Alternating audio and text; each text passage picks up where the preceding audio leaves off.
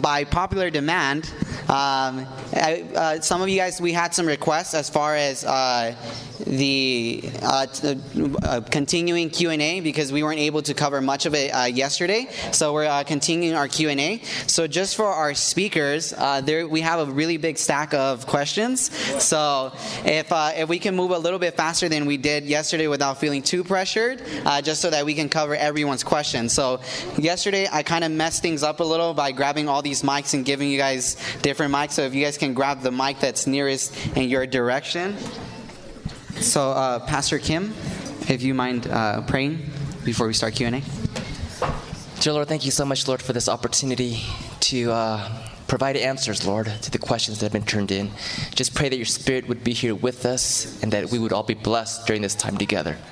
In Jesus' name, amen. Amen. Okay, first question. Have you ever canvassed before? If you have, what was your worst and best experiences? Thank you for choosing this question. God bless. This person's a canvasser. He assumed the cell for those who canvassed. So have you canvassed before, and what was your best experience and worst experience? Have any of you guys canvassed? I have big booked in Utah, Salt Lake City, Mormon territory. This was a long, long time ago in the 90s. During the first week in our team, I was the first to sell a Bible story set, and it was just exciting. And I just felt like God had his favor on me. And I was thinking I was going to be the top seller that summer. The next 3 to 4 weeks, I didn't sell any big books. I only got out mega books. And it was a very painful, very humbling experience. And at the end of the summer, I ended up having the lowest sales. And I look back and I just thank God for those kind of experiences that God used to just really teach me. Amen. About humility. Amen. I highly recommend canvassing to everybody because it's very difficult and it's character building. And also a blessing. Okay, next question. Well, it is a blessing. Character building is a blessing. Next question. How do we know when to ask a boy or girl to court or date? How do we know when to ask a boy or girl to court or date? Okay, we'll leave the answers to our speakers. The Patel brothers are smiling. You guys want to take a stab? Yep. Oh, you don't have mic?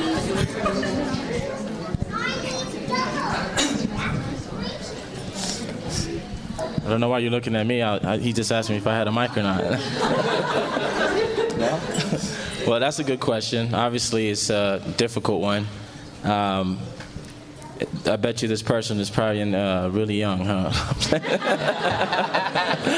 But, I can always just tell you my personal experience. How about that? When I was, in my high school years, college years, 20s and stuff, I wasn't with the Lord. And I followed my own heart, my own decisions. And that always proved to be sour in the end. And when you get into relationships without following God, you end up damaging a part of yourself along with the other person. And then when you finally get with the person God wants you to be, you bring in all that baggage with you. So when God speaks, it's good to first fall in love with him. If you haven't fallen in love with the Lord, then you're wrong already. Yeah. Then this question should be thrown away. Okay? Because, delight yourself in the Lord, and he will give you the desires of your heart. So that's rule number one. I decided to delight myself in the Lord because he saved me. I'm going to share a little bit of my testimony. And when I did that, I wasn't even looking, honestly, how it happened to me.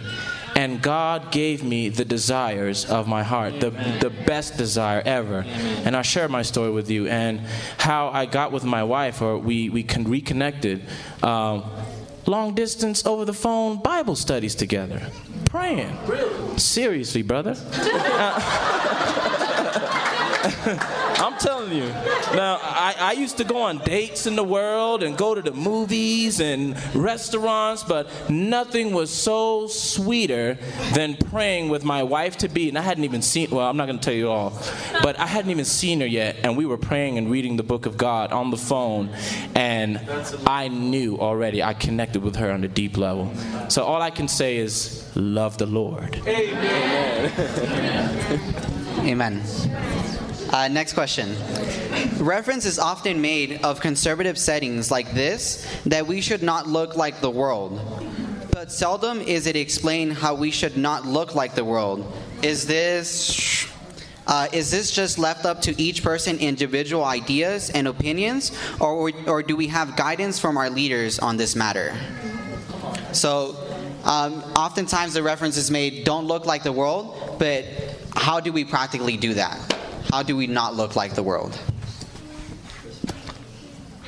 Tom's got this. Well, one thing just comes to mind real quick. Talking about dress, and typically, I mean, this falls on the female gender, but that our dress should frame the face. It should bring attention to the face. And the world, what's attention being brought to? Right? It's being brought to the body. And, I mean, guys, they can do the same thing, right?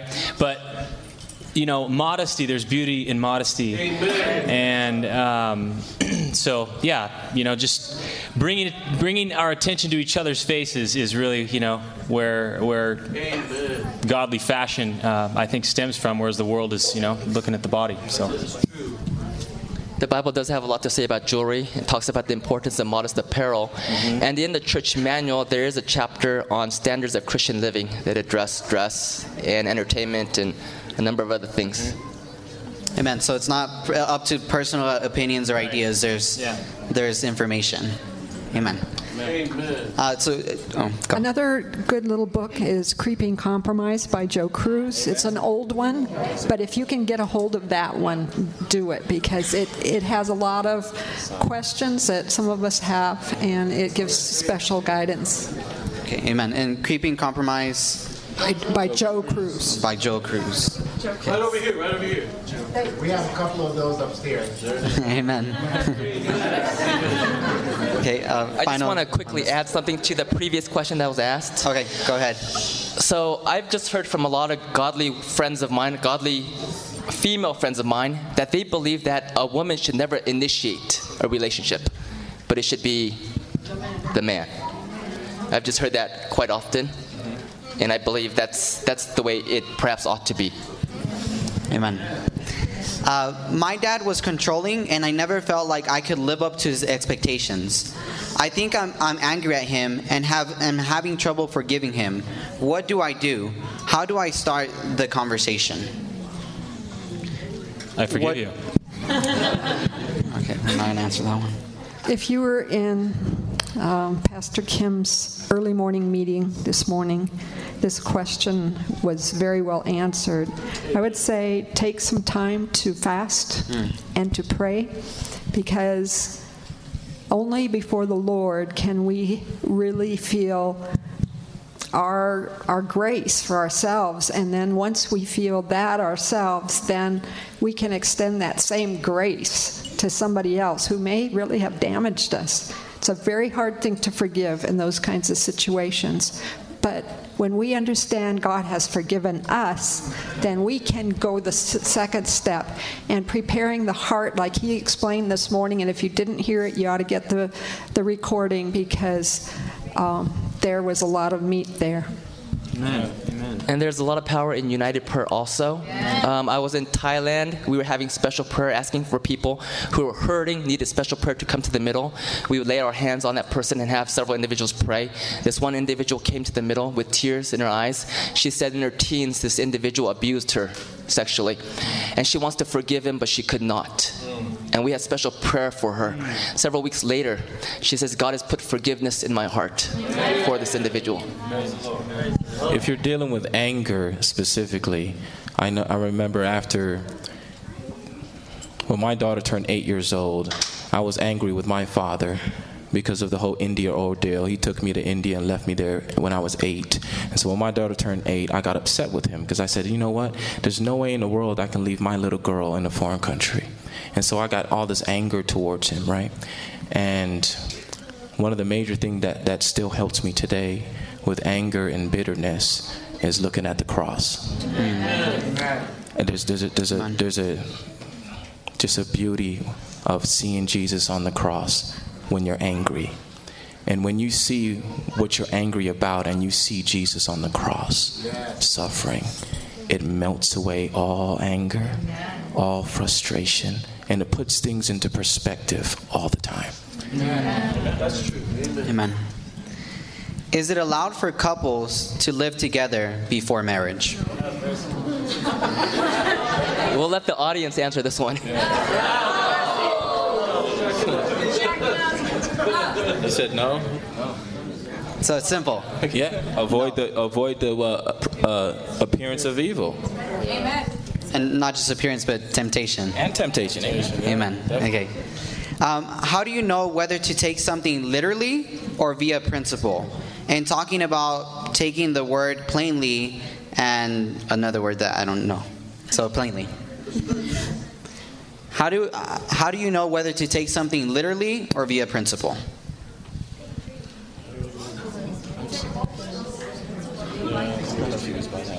I think this might be referring to some of the things that you were sharing. We have several principles of interpretation of the Scripture. One of them is that we compare Scripture with Scripture. Scripture is a total unity. In the Old Testament, it's referred to in the New Testament. We can find out different questions and different answers by comparing Scripture with Scripture. And sometimes it becomes very, very clear that if we're told to go out and if somebody's killed because they didn't keep the Sabbath, and then you compare that with other scriptures, you understand what the principle of the matter is. It's not kill the man that picked up sticks on the Sabbath, but it's being careful with Sabbath keeping. And so I would urge that anytime we are trying to decide whether something can be taken exactly literally, do a search of the whole scriptures. What does the Bible actually say on these issues? And then pull it together. And then that will give you wisdom as to know whether something should be taken plainly or as a principle. Amen. Amen. Can a woman remarry when her husband cheats on her? Can a woman remarry when her husband cheats on her? And preferably if there's Bible text for this.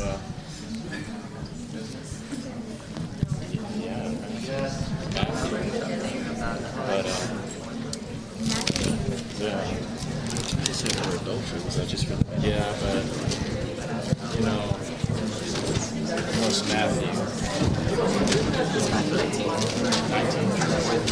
Yeah. It's a good question. I know with the men, right? Well, Jesus said, except for adultery. That was his bottom line. If you found it. Yeah. Matthew 19, verse 9. And I say unto you, whosoever shall put away his wife, except it be for fornication, and shall marry another, committeth adultery. And whoso marrieth her which is put away doth commit adultery. Yeah, I see that I know, you know, this is just what's coming to my mind as I read this. I see that as, you know, God saying, yeah, that can be the case. I believe different cases are different. But I also, you know, if it's really abusive and really, you know, each case you got to come to the Lord. But I also believe that God is long-suffering, He's forgiving, He's merciful, because He deals with us. You know what I mean? And we, my brother got his hand up there. Yeah, help me out. And but it just came to my mind that, you know, even though you may be in that situation, I don't understand, I haven't been there, but I would just always go to Jesus in that situation, and like we were saying, to see if forgiveness may be. I believe God is always willing to have forgiveness first, and for you all to work it out, is what I'm saying. Mm-hmm. And that kind of will be the absolute last resort. I think if we go back to the original, way in the beginning of the question, and it goes back to choosing, God gives us very strict rules of how to choose a mate. And if we were to follow that, we wouldn't have divorce problems. Agreed. Yeah. Agreed. Amen. I'm paying attention to these questions as everyone's talking. One more point, though. It just made me think, but you never know the point. I remember what Paul was saying, that, if you have a spouse that's maybe an unbeliever, and, they may be caught up in the life of sin, but you are a believer, you may be the only chance that they have to see Christ. So, like I said, each situation is different. It takes a lot of prayer. But I personally, when you see this, don't bail out the ship. Go to God first. Amen. And see, because it's all about salvation on the line here. And your spouse needs to go to heaven too, just like you. So, amen. I think earlier in the chapter in Matthew 19, I forget who's asking the question, but they're saying they're speaking about divorce, and Jesus said that it was because of the hardness of our heart that divorce came to be. Amen. So forgiveness should definitely be the default, but because of the hardness of our heart, some of us just can't come to that forgiveness, and so divorce does come into play. So this is just our last question for our Q&A. Forgive us for those who brought in questions that we don't have time for. It says, how can you let go of someone in your past but still be able to bring them to Christ? How can you let go of someone in your past but still bring them to Christ? This is a relationship thing then, right? You break up with somebody. So I'm very confused by the question. So you're dating somebody that doesn't know Christ, and then you break up with them, and then you want to still bring them to Christ? It sounds like that's the case. Yeah. I want to start by saying that our loved ones, our immediate family, are the hardest people to win to Christ. And rarely will God use us to bring them. We need to pray that God will send other people their way to share Jesus, to show Jesus. And in this case, I think we need to pray that God will send others to that individual instead of we thinking that we need to do it. Amen. Amen. Amen. Nothing else to say after that. He just said it all. Amen. Then we can probably squeeze in another one here. It says, is it necessary to go to a 4-year college and get a degree? Sometimes I feel like it's a waste of time. I'm torn. Even if you have to go in debt, what's the best plan? I look at people like Doug Batchelor, David Asherick, and so, no, you don't always have to go to a 4-year college. But the important thing is ask God, what is God's plan for your life? Amen. If God says, I want you to go to that school, perhaps that's your mission field for the next 4 years. Amen. And if God says for you to go, you can trust that God's going to provide for you to be there. I have a friend, Tim Riesenberger. Most of you may know Dr. Tim Riesenberger. He went to Loma Linda. He came out debt-free. Okay? He went there by faith. God opened up the doors, came out of there debt-free. Just amazing. God can do that for you too. Okay? But the thing is you need to be in the center of His will. If I could just add one thing, it depends on where the goal idea was really important, because it depends on where you're going and what you need to qualify. Sometimes if you have missions in mind, they require degrees, and you can't work for the church if you don't have those certain degrees. And so, yes, sometimes it is important to get goals. But no, not everybody has to go to college, you know. You can work for the Lord wherever you are and however He impresses you. But pray hard, because God will lead you very specifically to where He wants you. Amen. And a lot of people ask this question, well, Jesus is coming so soon. Should I, plan to be in college for 4 years? But in the Spirit of Prophecy, Ellen White says something about how if we're studying to prepare for ministry or whatever, for service for Him, just being in school alone, you are already serving Him. Something along those lines. Yeah. Amen. And I'll just throw a little Youth Rush promo. If you guys do need financial help, come to Youth Rush. It definitely helps out. Amen. Thank you. Thank you, panelists, for your time. This media was brought to you by Audioverse, a website dedicated to spreading God's Word through free sermon audio and much more. If you would like to know more about Audioverse, or if you would like to listen to more sermons, please visit www.audioverse.org.